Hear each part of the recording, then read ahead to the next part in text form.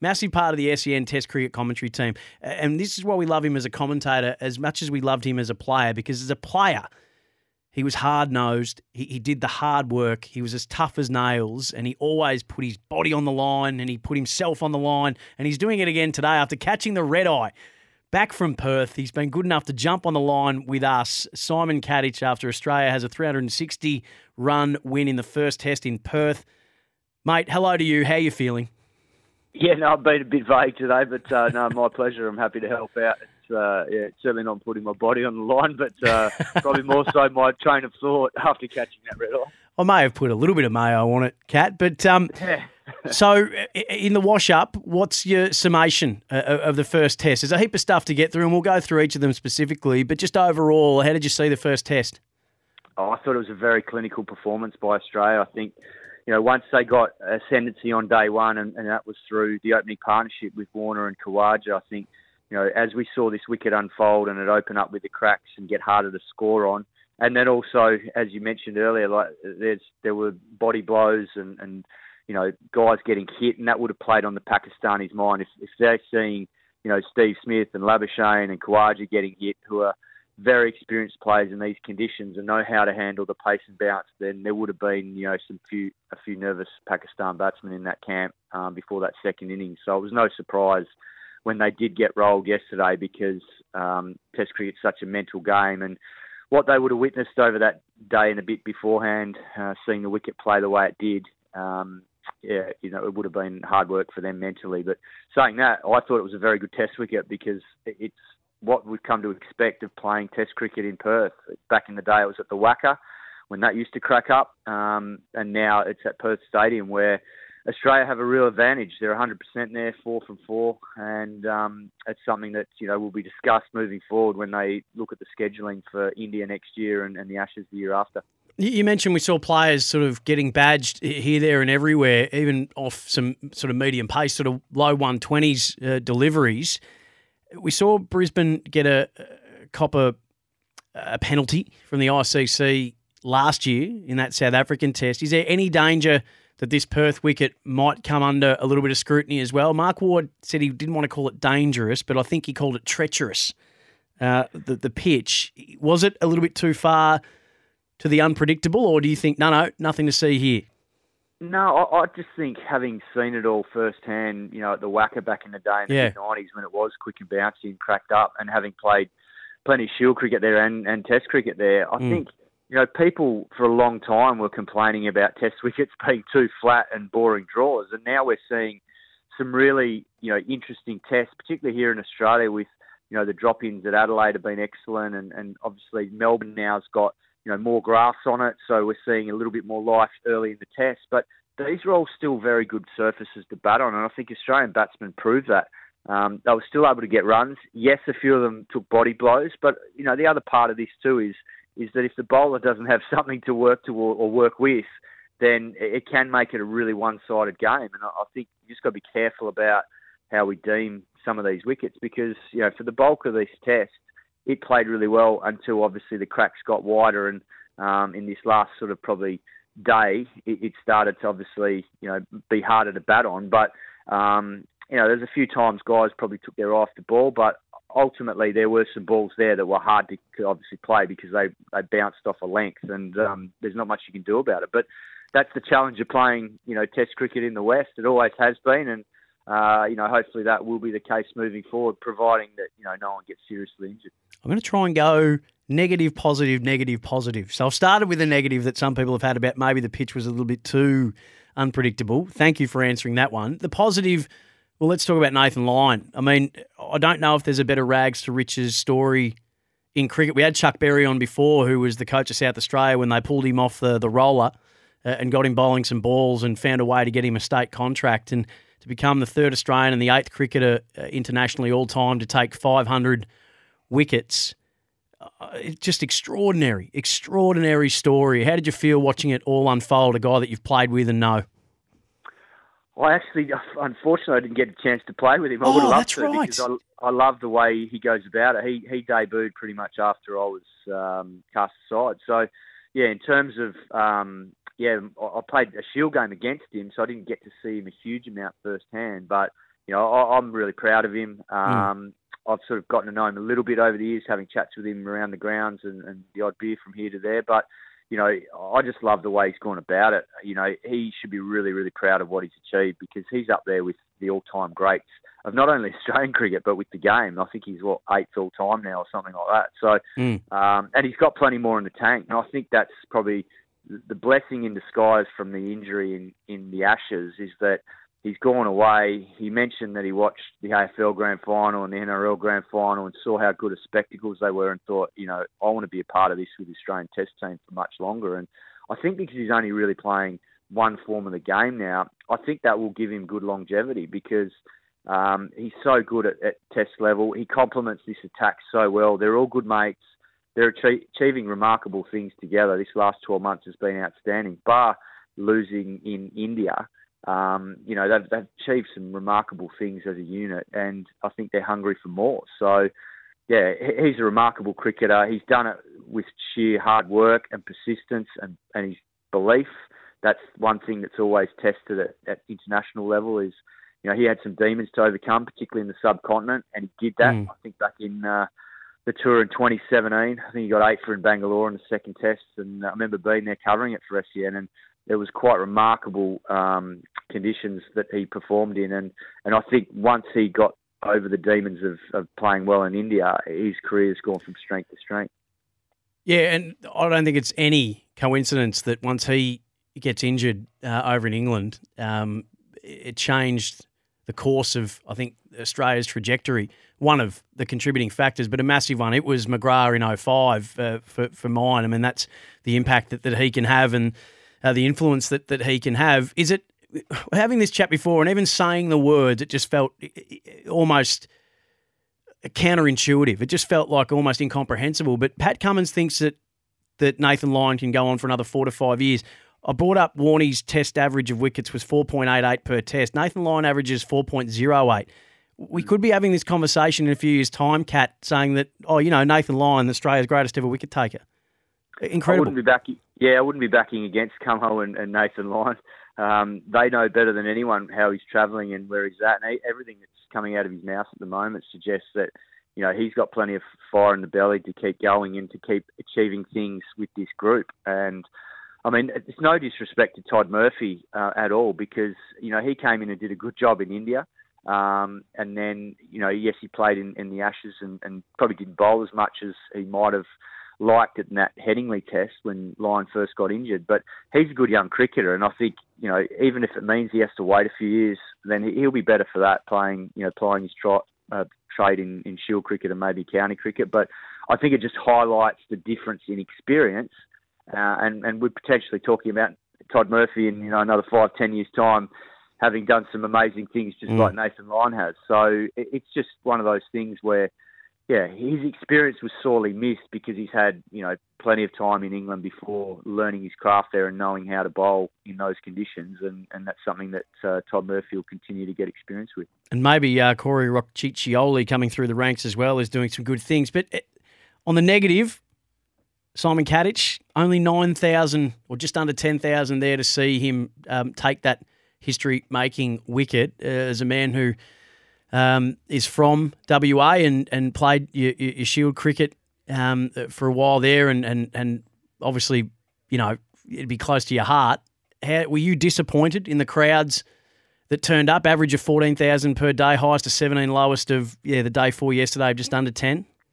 Look, I was probably only disappointed with the crowd yesterday, but I also understand why, because the game was pretty much, everyone knew what the result was, given the way the wicket was starting to deteriorate with the cracks. And I think that's probably where, I don't know if that's the full reason, I can't speak for the public in Perth, but it just felt like once the results sort of pretty much known, had people got other things that they want to do on a Sunday, and given that it's getting close to Christmas and then all of that. I mean, I don't know how the tickets are priced, so I can't comment whether that's a factor, because we know there's big cost of living squeeze at the moment everywhere with inflation and everything, and it is Christmas time, so that could be part of it. I don't know, but the first few days were pretty good. I think the atmosphere was good, and I think they were getting decent crowds, but yeah, I think yesterday was disappointing purely because it would have been nice for Nathan Lyon to be in front of a bigger crowd. Yeah. Hey, I found the commentary around David Warner really interesting when he got that 164 in the first innings and a fantastic knock. And like a lot of knocks, yes, it comes with some luck, but sometimes you make your own as well. Couldn't have done any more than what he did. The commentary around he silenced his critics, I thought was interesting because I don't think it was critics as much as it was just a question around, apart from maybe a couple of more notable ones, and we don't need to reheat that soup, but for most, I reckon the question was, well, had he done enough over the last 3 years to still be there and to still maybe get and there are no guarantees we know, but to maybe have the farewell in Sydney. So it was more of a question about, well, should he actually be selected? Not so much critical of him, but whatever it might have been, he did what he needed to do. What was your take on Dave Warner's performance and all the conversations around it?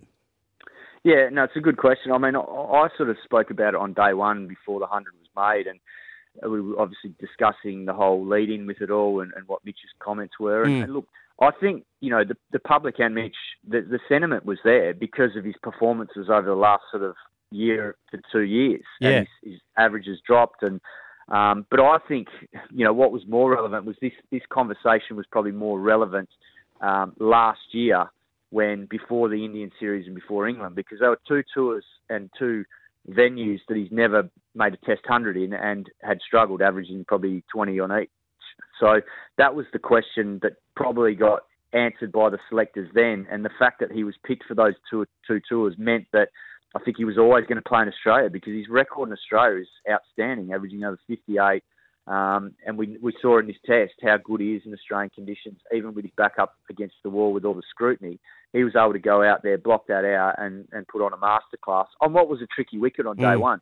Yes, Pakistan were inexperienced, and they probably, erred with their line and length a lot of the day. However, he, because of the way he plays and because he's so proactive with reading, the lengths and lines and all of that, and his footwork, he was able to counter what Pakistan were trying to do to him at various stages and basically, nullify that and score off them quickly. So, look, I think it was, probably more a case of that should have been raised probably more earlier last year, and he probably knocked that on the head when he got the double 100 at Boxing Day, and then that's probably why he ended up getting the nod to go to India and the UK, and he did okay, but once again wasn't able to get Test 100s in either series. So I think now it's all been put to bed, and he'll get to finish in Sydney as he rightly deserves. Talking to SEN Test Cricket, Simon Katich. Kat, Dave Warner's in and of himself a really interesting question about a guy who is in the conversation for our best 3-format batter of all time. He's in the conversation, top 3 openers of all time, yet a divisive figure in terms of the public. And overall, this team, Simon O'Donnell asked Ian Healy this morning on SEN Breakfast, why is this team and some of the individuals in it taking away the obvious of Sandpaper Gate? Why aren't they getting the love and the flowers that maybe they should, given all that they've achieved, especially in the last 12 months? Do you feel that the public sentiment doesn't maybe match the output? Yeah, look, I dare say a big part of it is from what happened in Cape Town. Yeah. And there's always probably going to be people that, that's going to linger forever, and they're not going to forgive them for that. And I understand that, because what they did, was wrong. Yep. And they did their time. And then there's the other sentiment, which is, everyone makes mistakes in life and people deserve second chances. And that's where I think a lot of us realise that, you have to have that sort of mindset, because we all make mistakes, and it was a massive one, and they paid the ultimate price. I mean, David Warner never got a chance to captain Australia, and he's done that in franchise cricket and done it very well. So Steve Smith, he has captained again when Pat Cummins has missed Test matches, or ODIs, but he's forever got that legacy in a way, and had the job and then lost it. So, and then Cameron Bancroft, there's talk about him coming back into the team, but he hasn't been able to do that yet. So he's paid the ultimate price as well. So, look, it depends how you view it. Everyone's going to have different opinions on it. Yes, he's been polarising, but I don't think there's an argument around him, being our best ever opener in all three formats, purely because he's played the most of the T20 international format. And that's how he started his career.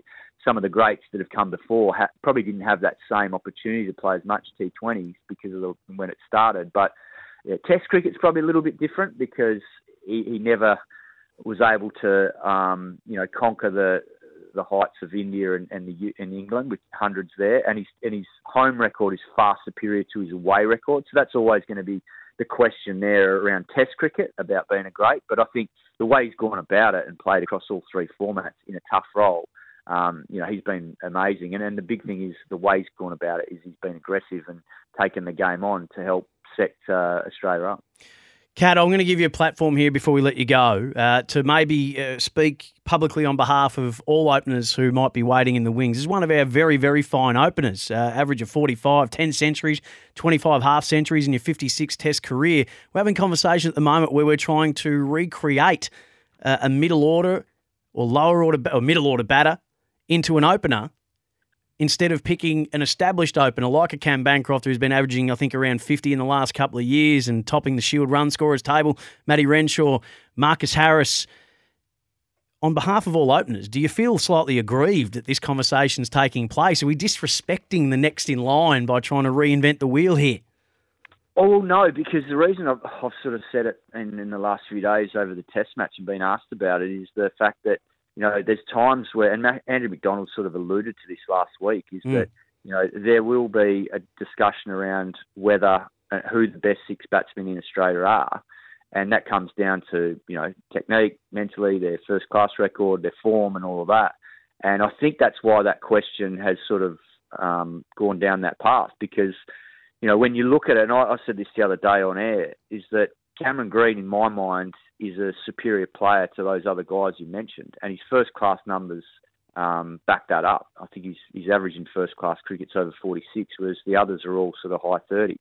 And I know it's a different role, but he has played his best cricket for WA, batting at 4, and he's still only a kid. So, and the other part of this, and this is what Andrew McDonald alluded to, he said it's happened before in Australian cricket where, David Boone was a 3, became an opener. Shane Watson did the same. I was the same in that I got an opportunity to open, but I'd never really done much of it at first-class level. You can adapt, and I was fortunate that I'd spent a lot of time at batting in the top order at 3 or 4, so I was accustomed to facing new balls in first-class cricket. So for me, it was just a change in mindset rather than technique. So it can be done, and I think Watto proved that as well. He played his best cricket opening the batting, even though he'd hardly done it. There's another one. First-class cricket. So it's to me, it's got to be around the player, and if that player can adapt to that role. And I think Cameron Green can, purely because it takes a mindset shift to say, well, okay, I'm going to be walking out there. I know exactly when I'm walking out the bat, so I don't waste nervous energy sitting around for 4, 5, 6 hours, maybe even a day, watching Smith and Labuschagne and Warner and all these guys pile them on. And I actually don't think number 6 suited Cameron Green because, as I mentioned earlier, his best cricket for WA has been batting at 4. And I can guarantee there would have been a number of those innings where he got 150 plus for WA where he wasn't coming out after 3 or 4 hours. He was coming in the first session facing a new ball and fresh bowlers. So I think he's got the game for it. It's just whether the Australian hierarchy think that he's a better option than the other 3. And if they do go down the path of picking one of the other 3, then that's fine as well because they've been playing that role. It's just whether who it's subjective around who they think is the best person to fill that role. I reckon you've changed my mind. That's the best argument I've heard, the great examples you've used, and I'd forgotten about your very good self. Exactly the great example of that and Watson as well. So I've changed my mind. You've convinced me. Kat, we can't wait to hear your Boxing Day test. Thanks so much for jumping on after catching the red eye. Greatly appreciate it. My pleasure. I'm not saying I'm right with this, but it's just a perspective that I've thought about, and you never know. Who knows what they'll do, but we'll see.